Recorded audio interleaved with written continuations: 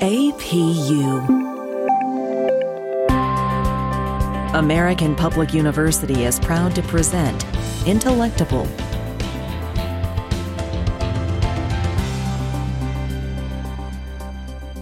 Welcome to the podcast, Intellectable.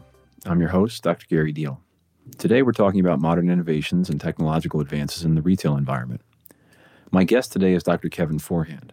Kevin is an associate professor in the Dr. Wallace E. Boston School of Business at American Public University. Dr. Forehand's industry background is primarily in retail management and sales management, having managed and operated stores for over 20 years. Dr. Forehand has held many different positions during his time in retailing, from sales associate all the way to vice president of store operations. Kevin, welcome to Intellectable, and thank you for being our guest today. Thanks, Gary. It's great to be here. Appreciate it. So there's a lot to talk about in this sector, and obviously you're the retail expert, so I'm not sure where best to get started. We're recording this, of course, in May of 2021, so I think it's fair to say that our society is coming out of the COVID pandemic catastrophe. We have most of the population vaccinated at this point or on our way there, but this has affected the retail environment in a great many ways, so I want to get to that at some point, but before we do, I'm just curious to see if you can sort of set the stage for what else is happening long-term trend-wise in retail operations that the average consumer who shops in a Walmart or a local grocery store may be sort of unaware of, but that's sort of changing the landscape of the industry that you cut your teeth in. Well, if you go all the way back to, I believe it was 1973, when the barcode was invented, that was a huge invention and a change in the industry. So there have been inventions like that that really changed the scope. And so when you fast forward all the way to today, and of course, I've said this many times in the past, you may have even heard me say this in our conversations, that there's an evolution in retail. So where we are today, which is what we're going to talk about, what we see today and into the future, is look at the self-checkouts, for example. That was sort of the start of the continued evolution, in my opinion, because this prepared the consumer for what was to come. In other words, you are taking care of a lot of those tasks yourself. Some people like that, some people do not.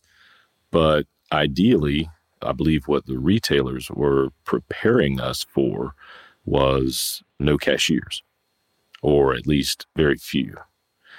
So that has been going for several years now, and it has taken hold in many retail establishments. But then there have been others where their customer base kind of pushed back against that. So I believe it was Kroger who actually had installed them being the self-checkouts, and then they actually removed them. So if you take that and you say, okay, well, as I said, it's an evolution. So it has continued to evolve, and look at where we are today. So where we are today, and of course, you mentioned the COVID-19 pandemic. I'm just going to jump in there for a second and say, I believe fully that we were headed in this direction anyway, but it certainly hit the fast forward button, probably advanced us forward probably 5 to 10 years at a much greater pace. If you look at Amazon Go, I'm not sure if you're familiar with Amazon Go, but that was the invention of Amazon, small convenience store type format, and the idea, which they tested it with their own associates. It's a very small format. You operates through the Amazon app. They can go into the store, get what they need, snacks, whatever. And through the app, it automatically, as you take an item off of the shelf, it collects that data through cameras and sensors that are located in the ceiling primarily. And as you take one item and then another item, it is creating a digital receipt in conjunction with the app. And then if you put an item back, it takes it off. But ultimately, the goal is when you leave the store, it automatically charges you and you just walk out. So for Amazon, that's kind of been the start of this continued evolution, in my opinion, because now where we are is they have the Amazon grocery store, which is called Amazon Fresh. It's roughly a 35,000 square foot box. But again, a full line grocery store. And so now, again, the evolution has moved toward, it does work with in conjunction through the Amazon app, but they have smart carts. smart shopping carts. And so they call them dash carts. So again, it just continues to move forward and get better, because the dash cart, how that works, again, you're in a much larger grocery store, and credit to Amazon for stepping that up and moving it forward. But as you use it, you take an item off the shelf, you put it into the dash cart, and again, the sensors are in the shopping cart. So it scans the items as you put them in there. If you take one out, you change your mind, you take it out of the cart, it takes it off out of your digital receipt, which there is a digital display screen on the handle of the shopping cart where you push it. And otherwise, it's very much, the look of a standard shopping cart. It looks very similar to one like you'd see at Target. And again, it operates through the Amazon app. You walk out through the front of the store and it charges your credit card. So it's a huge change, but one that I personally saw coming. I definitely agree. I wrote recently about how I think COVID, to your point earlier, has accelerated the timeline to self-service retail operations. I mean, it's accelerated the timeline arguably to self-service everything. But, specifically in the retail operation, like you said, we were sort of forced to adapt, and the self-service retail environment was pitched as it was no longer just a cost-cutting mechanism for retail. It was a way to provide a safe shopping environment for customers and for employees too, because you didn't have to have that close, intimate, person-to-person contact at the checkout counter. But I'm curious, because I know you said accelerating the timeline by maybe 5 to 10 years.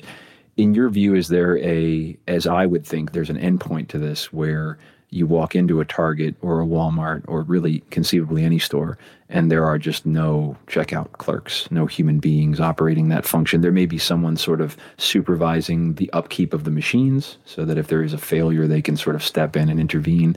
But I see a future in my mind where there are just no traditional checkout stations anymore.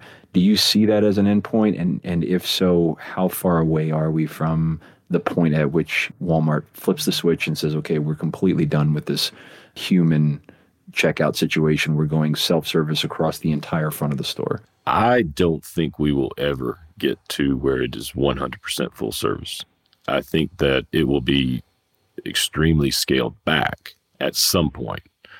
But, even with Amazon, with the grocery store, I mean, you still have associates on duty. So you still have to have someone there, an associate that can help customers who either need the help or would like that level of assistance. So I don't think we'll ever get there fully, but I do think, again, that it will be maybe where you have 1 or 2 associates maybe at the front of the store, and that's just a guess on my part, but I think we will see that because you'll need someone that can assist the customer. You'll need someone maybe for returns, customer service desk.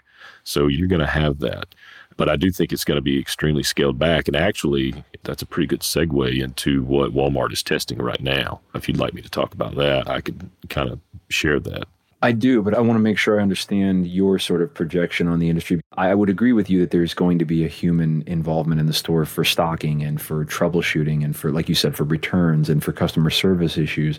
I don't think they're going to just walk away and leave that, at least for the foreseeable future. I would wager to say maybe even a century or so. So it might be beyond the scope of our lifetimes. It hinges on the technology, in my view, being adaptable enough and intuitive enough that a lot of those corner cases where you have situations that are unique and odd, that it can account for those and not require a human being to intervene every single time. A barcode doesn't scan correctly or something needs to be updated. Does that mesh with sort of your understanding of sort of the challenges that self-service faces as it moves into a more dominant role? Yeah, I mean, to your point, I agree. I think that over time we're going to get there. So it is few a number of associates as possible that deal with front-end operations. However, I don't believe that we will ever get to the point, and I know that's a hard one to say, that I think we'll ever get there, but I believe that there will have to be someone managing the front end, because you're managing exceptions, right? I mean, you can say 99% of those customers will self-checkout, or even if a store the size of a Walmart Supercenter gets to the point where it uses the same technology or a similar technology as the Amazon grocery store, you would still need 1 or 2 associates present. And I think we'll get there. Now, the timeline, I think it has advanced. I'm thinking you're probably going to see that within the next 10 to 20 years. I'm thinking about generations. That's what's in my mind. Sure. And I think that is what struck me about the challenges that, in my view, are inherent with a model like Amazon Go, because I've seen the expose on that and how they sort of reveal the limited interactions of the technology, like you said, cameras and sensors and things to identify what you pick up and what you don't pick up. And instantly what sort of entered my mind from an engineering mindset is corner cases. How do you account for someone who, okay, I go into the store, I pick up a sandwich, I put it back, but I don't put it back down in the same place where sandwiches belong. I put it on another shelf where the cookies are. Is the software and the technology intuitive enough to understand what I did? That I did, in fact, put the item back. I just didn't put it where it belongs. Now you have an item on that shelf that isn't supposed to be there that someone else could conceivably pick up. It complicates everything in sort of that ambiguity of the retail environment and the unpredictability of customer behavior. Yeah, it does. And that's actually one of the things that I had in my mind is when you think about a large scale rollout and you think about it for a larger box, a larger square footage store, the larger the store, you expand the number of problems potentially. And to your point with the product, if it's not placed back exactly where it goes, am I still charged for it? Does it create a problem? We all know that happens in terms of, we know that customers place an item back onto a shelf, but it's the wrong shelf. It's not the correct location. So I don't think the technology is there to manage that exception yet, but it will advance to the point to be as good as it can possibly be. But again, you're going to have issues where, in your example, I was charged for something. I put it back. Okay, I made a mistake. I did not put it back in the correct location. I'm charged for it. How does that get rectified? I don't want to be charged for something that I did not purchase, that I did not receive. So it's one of those issues where probably a human being has to help you, human to human, to correct that error. So there's always going to be a need, in my opinion. I think it is interesting, though, from a psychology standpoint, how much of the population, myself included, to be completely candid, is willing to adopt the extra work involved in self-service and still pay the same prices for the same products while affording the company that adopts that technology a major break in cost reduction by being able to reduce the headcount associated with labor being one of the biggest expenses of all businesses. There's a comedian, and I forget whether it was Bill Burr or somebody else, who had a skit about that, how they said, how offensive it is to their sense of personhood that a store would now say, okay, welcome to, for example, Walmart. You get your stuff, you scan it, you bag it, you pay for it, and you get out. We don't do anything anymore. And yet, you're paying the same prices. Now, I'm not knocking, Walmart or trying to criticize it. It's obviously was part of a comedy routine, but it really shines light on how interesting that paradigm is. It's interesting how we're willing to adopt that with no pushback whatsoever from a pricing standpoint. We're taking on the extra work in a pro bono sense. Well, and I think the pitch, we're going back to the psychology that you spoke about or mentioned. The thought is, if I do this, it's helping to keep costs down, right? The retailer has invested into the technology. They've invested into the equipment. Obviously, they are looking for cost savings in labor over time. And obviously, through their research, they know that they're going to recoup the cost of that equipment over time, and they believe that there's a significant cost savings in doing that. And then the pitch is to the consumer, we're working to keep prices low. We're working to keep prices down as much as possible. And so you use that in conjunction with, there are those of us that we would just rather do it ourselves, right? You shared, so I'll share. I don't go in stores that often, to be quite honest. I spent my time working in stores, and so I'm not a big shopper. That's my nature. But when I do, if I'm at the front end, I'm gauging. I want to know. I'm looking at the standard cashier-led checkout lane versus the self-checkout. Which one is busier? Which one, I'm gauging the traffic. And you take all that in very quickly to make a decision. And it's probably 50-50. It's the luck of the draw. But when you take all of that into account and you look at where we are headed, the technology is going to take that away, meaning you don't even have to worry about it. Because if you, again, you go back to the dash carts, No cashier, no waiting in a line. You just use the technology. Everything is scanned within the cart. And once you go to leave the store, it charges your credit card, which is on file through the app. All you have to do is, if you want to bag the goods, you can, or, you may have, some sort of a storage container in your vehicle, right? You may not even do that. And so that's even more environmentally friendly. That's an interesting observation you just raised, the purported explanation that from the retail industry, the argument is to the consumer, ostensibly, that if we don't make this investment in self-service technology and allow you to do it yourself, the prices will go up and they'll be higher than they would otherwise. Now, to be perfectly candid myself and perhaps a little cynical, I don't know that I buy that. I don't know that the industry is going to eat a profit margin that they don't have to if the consumer market would not notice a difference. In other words, I'm not sure that the prices would be so much drastically higher today than they would be otherwise. I mean, maybe there is a capitalism element at work there where competition is forcing these prices to rock bottom and they're accounting for the savings that are enjoyed from self-service technologies. But I've done quite a bit of research, investing time and homework on self-service technologies from my own industry, which is hospitality. And through that research, I've learned that the ROI on these machines and the software and the development that goes with them is incredibly fast. Right. Because when you stop to think about all of the savings, one machine in a 24-hour operation, like you can imagine a Walmart that's 24 hours, that machine is not replacing one human being. It's replacing 3 because there are 3 shifts. And arguably, it's replacing more like 3.4, 3.7 because you have relief. If you account for an entire week's worth of shifts, it's not just 3 employees. It's 3 and their reliefs that cover their days off. So that one machine that can run 24 hours a day, 7 days a week with no breaks whatsoever, no lunches, no days off, no vacation, no sick time, none of that, replaces between 3 and 4 employees on a line. And so you start looking at the salaries associated with those employees and then wash it against whatever that machine cost. Even if the machine's $100,000, you're making your money back in like less than a year, which is incredibly attractive for any business that is trying to obviously increase its profitability.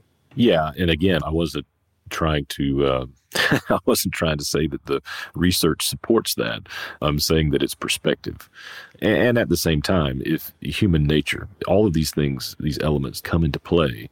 And I'll give you an example. So like, I have no problem using a self-checkout. It's not a big deal. But my mom, won't happen. So it's a generational thing, in my opinion.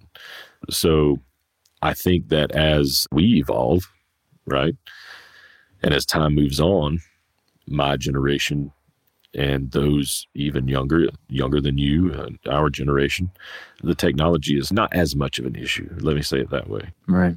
We're a generation away, or a generation's lifetime away from a consumer environment where everyone's completely comfortable with some level of technology involved in that process.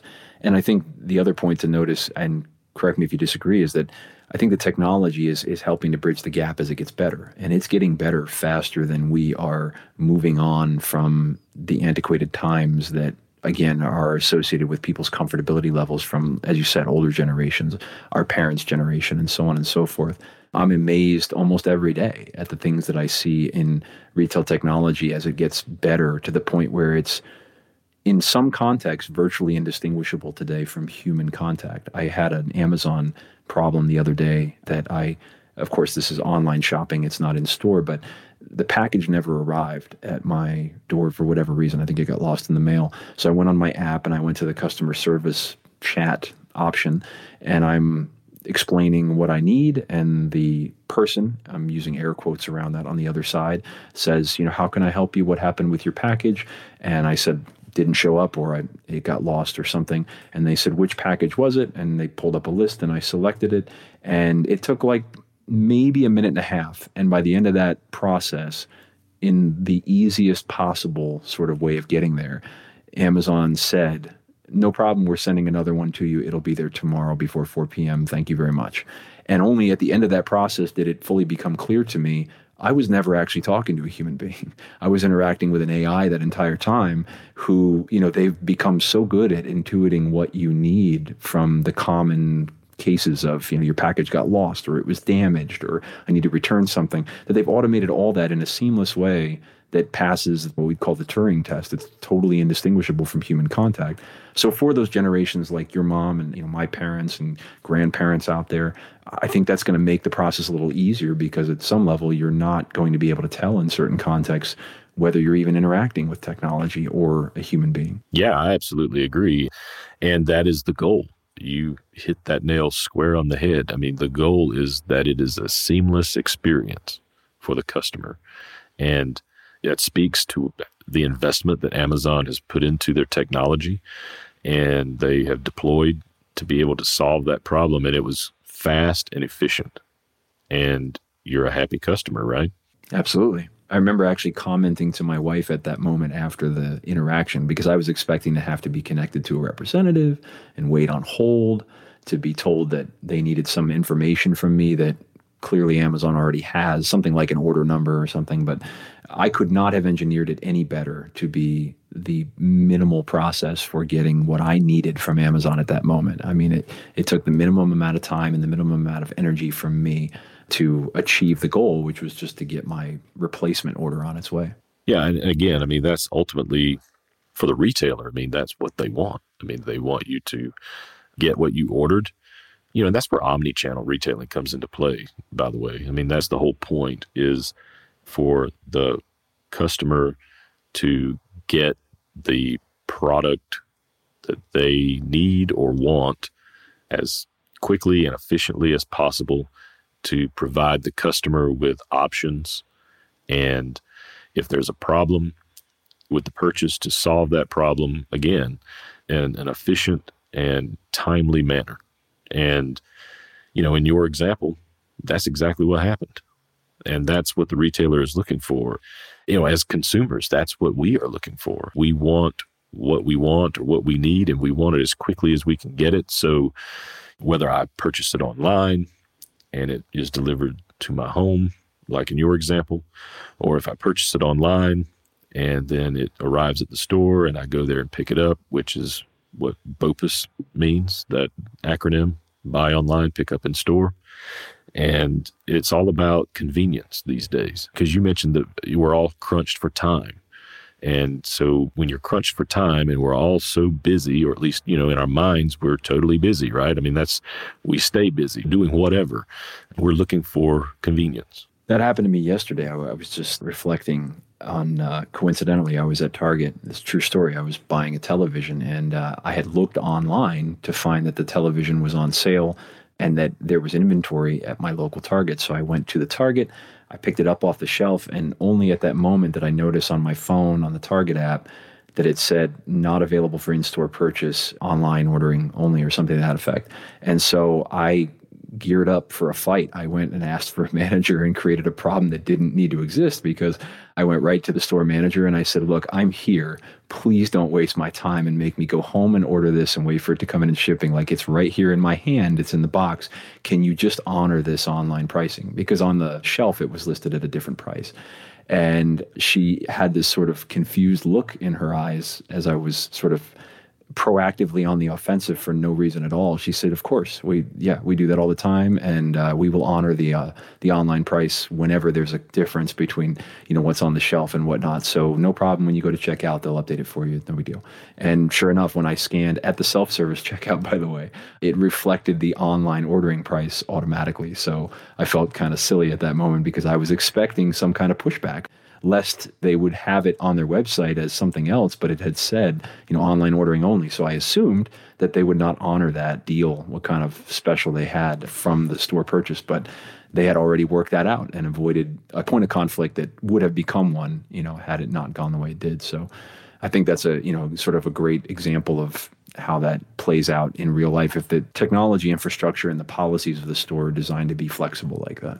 Well, yeah, and that's, with that example, something that popped into my mind was, because I've seen that too, right? Not available in store. So you think, well, okay, this price is not available. Either the product is not available in the store, or the exact same product, I cannot get it at this price in the store. And, maybe that is by design. I mean, that's, again, what thought that is being placed or put forward. And many people maybe even most people, they won't challenge that. They just take it at face value, right? But you didn't take it that way. You were going to challenge it and ask for an exception. And, oh, well, yeah, we do this all the time. No problem. Well, that's great. It's awesome that the manager made that decision and that that's what they do as a company, that they take care of their customer. But how many sales did they miss out on because of how that's worded? That's a question in my mind. You know, how many other customers would have made that same purchase that you did, or some other item?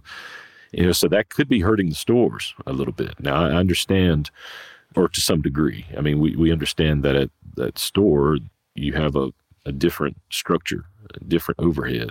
And a lot of that is labor and also the cost of maintaining that brick and mortar store. So again, probably by design, but you also have to ask yourself, how many sales are we missing because of this? So I don't know. That's a good question. Absolutely. We're going to go to a quick break, and when we come back, I'm going to ask you more about the psychology of store design and orientation. We've been speaking with Dr. Kevin Forehand about modern innovations and technological advances in the retail environment. We'll be right back after a short break. Thanks, everybody.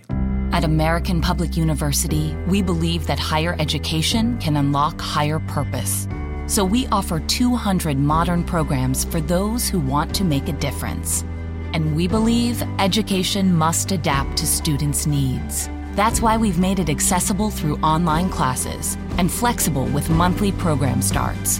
American Public University, within reach, without limits. Learn more at AmericanPublicU.com.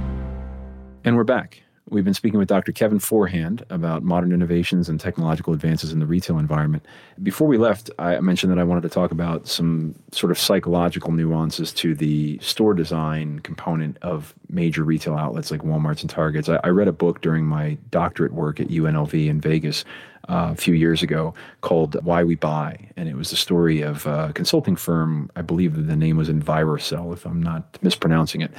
And the book sort of focused on their research to a very nuanced and incredibly detailed level in the retail environment, looking at where buyers go, what they look at, what they touch, how long they touch it for, you know, what they're comfortable with, what they're not comfortable with, and all of just the minuscule observations of every conceivable movement of a buyer in a store like a Walmart. And they build this incredible archive of data that allows them to then advise major corporations like Walmart and Target, Home Depot, what have you, things like where should your product displays be and what's the lighting, what should it be like in the store, how wide should your aisles be so that people feel comfortable stopping to look at product without people passing behind them being so close that it would be uncomfortable for them, that they wouldn't feel comfortable standing there and sort of debating over which product to buy.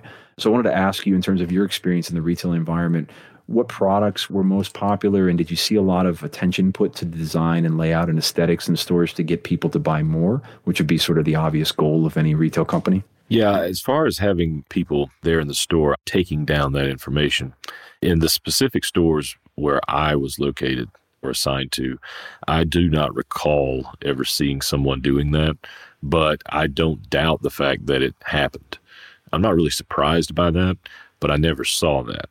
But in terms of store layout, there are a number of things that we take into consideration. And part of that is the overall layout of the interior. In other words, when you walk into the store, what is the first thing that you see? And, you know, even going way back, I mean, with Sam Walton, you know, inside of a Walmart store, one of the things that Sam Walton wanted to make sure of was that when customers walked into the store, the first thing that they smelled was popcorn popping. So it's, you know, attacking the sense of smell, not just the sense of sight, because then when you smell the popcorn, you're going to seek it out potentially, right? So, of course, you have to go to the snack bar back then. It's a very impulsive sense. And just to add to that, that's interesting. I didn't know that about Walton and the Walmart company, but Disney does the same thing with their theme parks and Main Street cookies. It's a manufactured smell, but it is an olfactory sort of impulse that causes people to want to eat cookies, or in this case, popcorn. Right. Yeah. And it's a big thing. And of course, it's not now. It's amazing to me, some of the things that have changed. That was one of the ones that stuck out to me that I thought, okay, this will never change. It's part of the culture. But it did change. Of course, the store sizes changed. You know, we moved from what we called Division I stores back then to the Supercenter, right? So one of the stores that I was in was 65,930 square feet. And then you move on to supercenters that are over 200,000 square feet. So you get away from some things. But, going back to the layout of the store, when you first come in, yes, there is an area that you don't want product right in front of the customer right as they walk through the door, but you're going to have some product pretty close because you want to set the stage, and it depends on the time of the year. It depends on what is the event or what is the holiday that is upon us or that is upcoming. And so that is usually what you'll see when you come in the store. So if it's around Easter, you're going to see something that has to do with Easter somewhere up in the front of that store. So it kind of sets a theme and a tone. Or if it's around the holiday season, you're going to see something. You might see some lights on a shelf up front. Or if it's around the Super Bowl, you're going to see bags of chips and dip and soft drinks and flat screen televisions. That's the thing that you see now. So you're planting those seeds. It's actually twofold. One, you're planting the seed for those who they haven't even thought about it, right? Or it could be those that's exactly why they're coming in the store. So you want to make it easy. People don't think much about the layout of these stores or assume that it was just a matter of efficiency or maybe just random layout, but there is a lot to that in terms of, for example, I think about every time I go to get anything dairy related, which is sort of one of those staples of it's never an impulse buy. It's something you're going to go, if you need milk, you need milk. You need butter, you go get butter. But those are always like in the furthest places in the store, which requires you to trek past all of the impulse stuff that you might not otherwise see. Versus if they put the milk at the very first shelf when you walk in the door, and that's all you went in there for, then you wouldn't have to walk past the potato chips and the soda and everything else that you might grab as sort of just a convenience thing on your way through the various aisles to get to the milk. Yeah, and then interesting point along with that, because you're absolutely right. But again, it depends on demographics. It depends on location. So let's think about, your state. Let's talk about Florida, for example. So there was some research done, and you could speak to this more than I can, but I know that there were some stores, some companies that they were doing research because of a higher number of elderly population. The population for elderly people was greater. And so they looked and said, okay, what are these customers coming into the store for? And so dairy, that's one of them. Pharmacy, that's another. So some of these items that, if you have a 200,000 square foot store, elderly people, if they're in great shape, yes, okay, no problem. But sometimes that's not the case. And so it needs to be convenient. And so the layout of the store can change based on the demographics. And that's important because you're there, the store is there to serve their customer base. That's interesting. Yeah, as I think about the Walmarts and Targets around me, the pharmacies are closer to the front. But I do think about smaller stores, convenience stores like CVS's and Walgreens, and their pharmacies are always in the back. Now, granted, it's not a very big store to begin with. So I guess if you're going in there to pick up a prescription, they want it all the way back there because you've got to pass everything else on the way to it. But I also think about with children, you always put the bright, colorful Fruit Loops and Cocoa Pebbles and stuff on the bottom shelf with the cartoon toucan and everything else because you're likely to get that impulse buy for what kids want rather than, they sort of dictate the purchase behavior of their parents. Yeah. And for my son, I know that Fruit Loops, that's one of his favorites. So you're spot on with that one. One other thing I wanted to mention, I read about this, and this has been, it may have been 2 years ago, Gary, but there was a retailer, I'm not going to name the name, they had instituted shopping carts that had trackers installed on the cart, and it worked in conjunction with the app. So basically, when a customer enters the store and they take a shopping cart, it tracks their every movement. So they know who that customer is because, most of us, we stay logged into our apps, right? So as they move about the store, you gather that data of, okay, this shopper went to, and I'm just going to make this up, they went to, candy and foods first, and then they went to electronics, and then they went to toys. And so they gather that data, and so that also helps in future store configurations. Mm-hmm. Absolutely. I think about that in the context, again, going back to my industry perspective with Disney, just like they do the manufactured smell, they now have the what they call FastPass Plus system for helping and creating convenience with all of their guests throughout their park operations, from ride wait times to dinner reservations. Everything is done with these RFID wristbands that they provide for you. But what people don't necessarily appreciate is that they're doing the same thing that, that retail establishment is doing, or, so far as I'm aware, and again, I believe, I don't want to say this is fact, but it's my understanding that those, even if they're not tracking physical locations from one step you take in one direction to the next, they're at least able to identify what your patterns of movement are within a theme park. Because if you visited the It's a Small World ride, and then the next thing you got on was Big Thunder Mountain at Magic Kingdom, well, we can do process of elimination and say, well, how long was it between the time that you clocked in at Small World and Big Thunder Mountain? And if it's just enough time for you to get there, then you didn't probably make any stops along the way, so that tells us that that was part of your movement. And it allows you to aggregate that data and identify trends in what people think is, what's popular in the parks and what people enjoy the most, and where you have to worry about traffic flow and congestion, especially when you're dealing with, what could be 80, 100,000 people in a given day. So it's a lot. But yeah, people don't always realize that kind of data is being collected even passively, and it draws into the conversation all kinds of privacy implications, and should you at least have to disclose it or make it blatantly aware? Is it in the fine print somewhere, or is it not at all?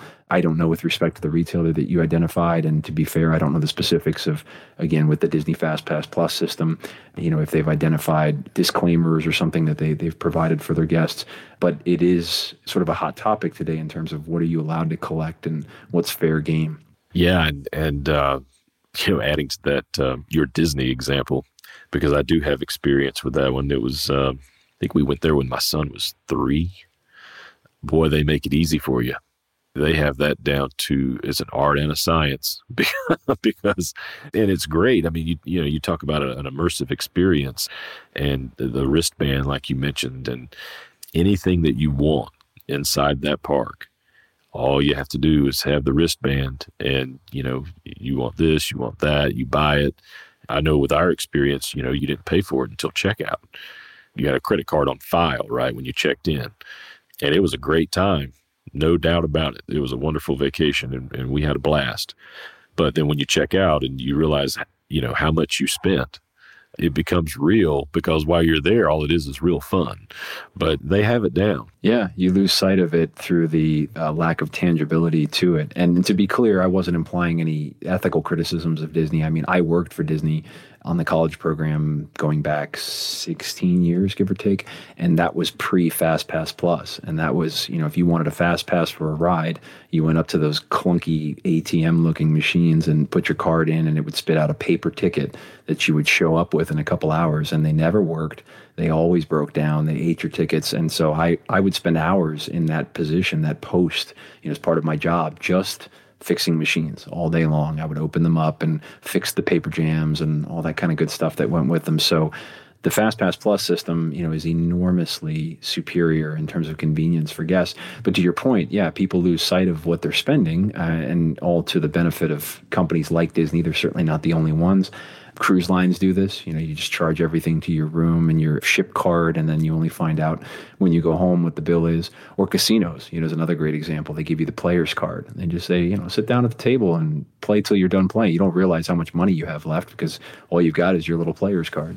So that lack of tangibility and real hard currency and cash, you lose sight of what you're actually spending until it's all over. Yeah, and again, to your point, there was no knock there or criticism on Disney by me, because I was impressed at how seamless the experience was. And it made it an even nicer experience. I mean, granted, I didn't carry a calculator with me and add up every purchase, right? And at the end, when I checked out, I was like, wow, I think we did spend more than what I thought we would. And that's debatable as to whether that is by design or not. But the convenience factor of it and how that affected the enjoyability of our stay and our time there, in my opinion, as a consumer, it greatly impacted it in a positive manner. And we're looking forward to going back one day. Yeah, it creates a layer of opacity that sort of makes it harder to sort of keep track of the accounting and the bookkeeping during something like a vacation. I think we covered a lot today. Is there anything else you wanted to cover topic-wise before we wrap up? I just wanted to shift gears for a couple of minutes if we can. And, we talked a lot about the technology and, we talked a lot about Amazon in terms of their dash cards, being smart cards and that sort of thing. But I just wanted to offer a different approach. And that is what Walmart is testing right now, or to the best of my knowledge. And what we're accustomed to, and it's true in standard grocery stores and Walmart stores and Target, it's just across the board, is the standard checkout line. You have a number for the checkout, 1 through however many, 1 through 34 sometimes in these large format stores. And you're in a line waiting to be checked out. And the person there's, the cashier, and they're waiting to assist you. But what Walmart is working on basically is a more open format. So to get away from the checkout lines and even the term cashier, because the term that they're using or they've introduced as hosts. So when a customer wants to check out, the associate basically greets them, and the customer have the option of whether they would like to self-check out like we spoke about earlier, or if they need assistance, then the host will assist them by scanning the items like always and bagging the purchases. So it's a much larger, more wide open format that they're testing. And so the technology is there, but it's a combination of the technology with the human element. So according to what I read, it was a quote from one of Walmart upper management. They're looking to build relationships with their customers. Again, the technology is there, but they want to combine the personal element with the technology. And going back to the pandemic, having a much larger, more open area where people can distance themselves is attractive. So this new format that they're testing, it'll be interesting to see how that plays out and if it's implemented on a large scale. And I think this also speaks to the rate at which technology in the self-service environment is improving, because I remember the very first machines that went into those environments, and there was like 2 of them, and there was one sort of customer service person. You want to call them a host or a cashier, what have you. Then it went to 4, and then this is in Walmart and Target, and then it went to like 6, and now in my local Walmart supercenters, there's a section at the end of the checkout aisle on both sides of the store, and it's probably 20 self-service checkout machines, deep on each side, with just, again, one person sort of supervising. Occasionally someone purchases alcohol and they need to verify an identification and that person's of age, or someone has a problem with a barcode or what have you. So, you've gone from 1 for every 2 machines to 1 for every 4 machines to now 1 for every 20 machines. And you're seeing this situation where as the software gets better, the technology gets better, fewer and fewer personnel are needed to sort of supervise that experience. And like you said earlier, I think we're going to see more of that preference, maybe not a preference, but just an indifference as to whether I work with a human being to check out or I work with the technology. Yeah, and I think that, we touched on the fact that a lot of changes at retail that we've experienced during the COVID-19 pandemic, a lot of those changes that have taken place for safety reasons, they're going to stay in place. And other than trying to change it and make it more user-friendly, I think that's the purpose of this format, to, again, better equip the stores for spacing. And it's a new, fresh approach. And people now we're more programmed to want that space, and that's what we're thinking. And it's, it's fresh in our minds. That's what I'm trying to say. But again, to your point, you can check yourself out, no problem. There's someone there to assist you if you need it. Otherwise, it's just, I think, more of a comfort, warm and fuzzy feeling, right? Every checkout lane is not confined. It's all, one big wide open space. Really and truly, in a way, it connects the front checkouts to the rest of the store. Whereas before, it was kind of like a division. And I think that's probably the goal, is to, again, it's one big immersive experience for the customer. It'll be interesting to see how that changes other elements of the checkout environment, like the impulse buys, the candies and the little sodas that are usually, accompanying every checkout aisle, whether that will stay or will still be a component of the checkout area of the store at all. It'll be interesting to see how that evolves along with, this movement. Well, this has been wonderful. I really want to thank you for joining me today, Kevin. Thanks for sharing your expertise on these perspectives and for joining me today on this episode of Intellectable. Yeah, it was great, Gary. Thanks for having me, and maybe we can do it again one day soon. My pleasure, and we definitely will. And thank you to our listeners for joining us. You can learn more about these topics by visiting the various American Public University sponsored blogs. Be well and stay safe, everyone. For more information about our university, visit us at studyatapu.com. APU, American Public University.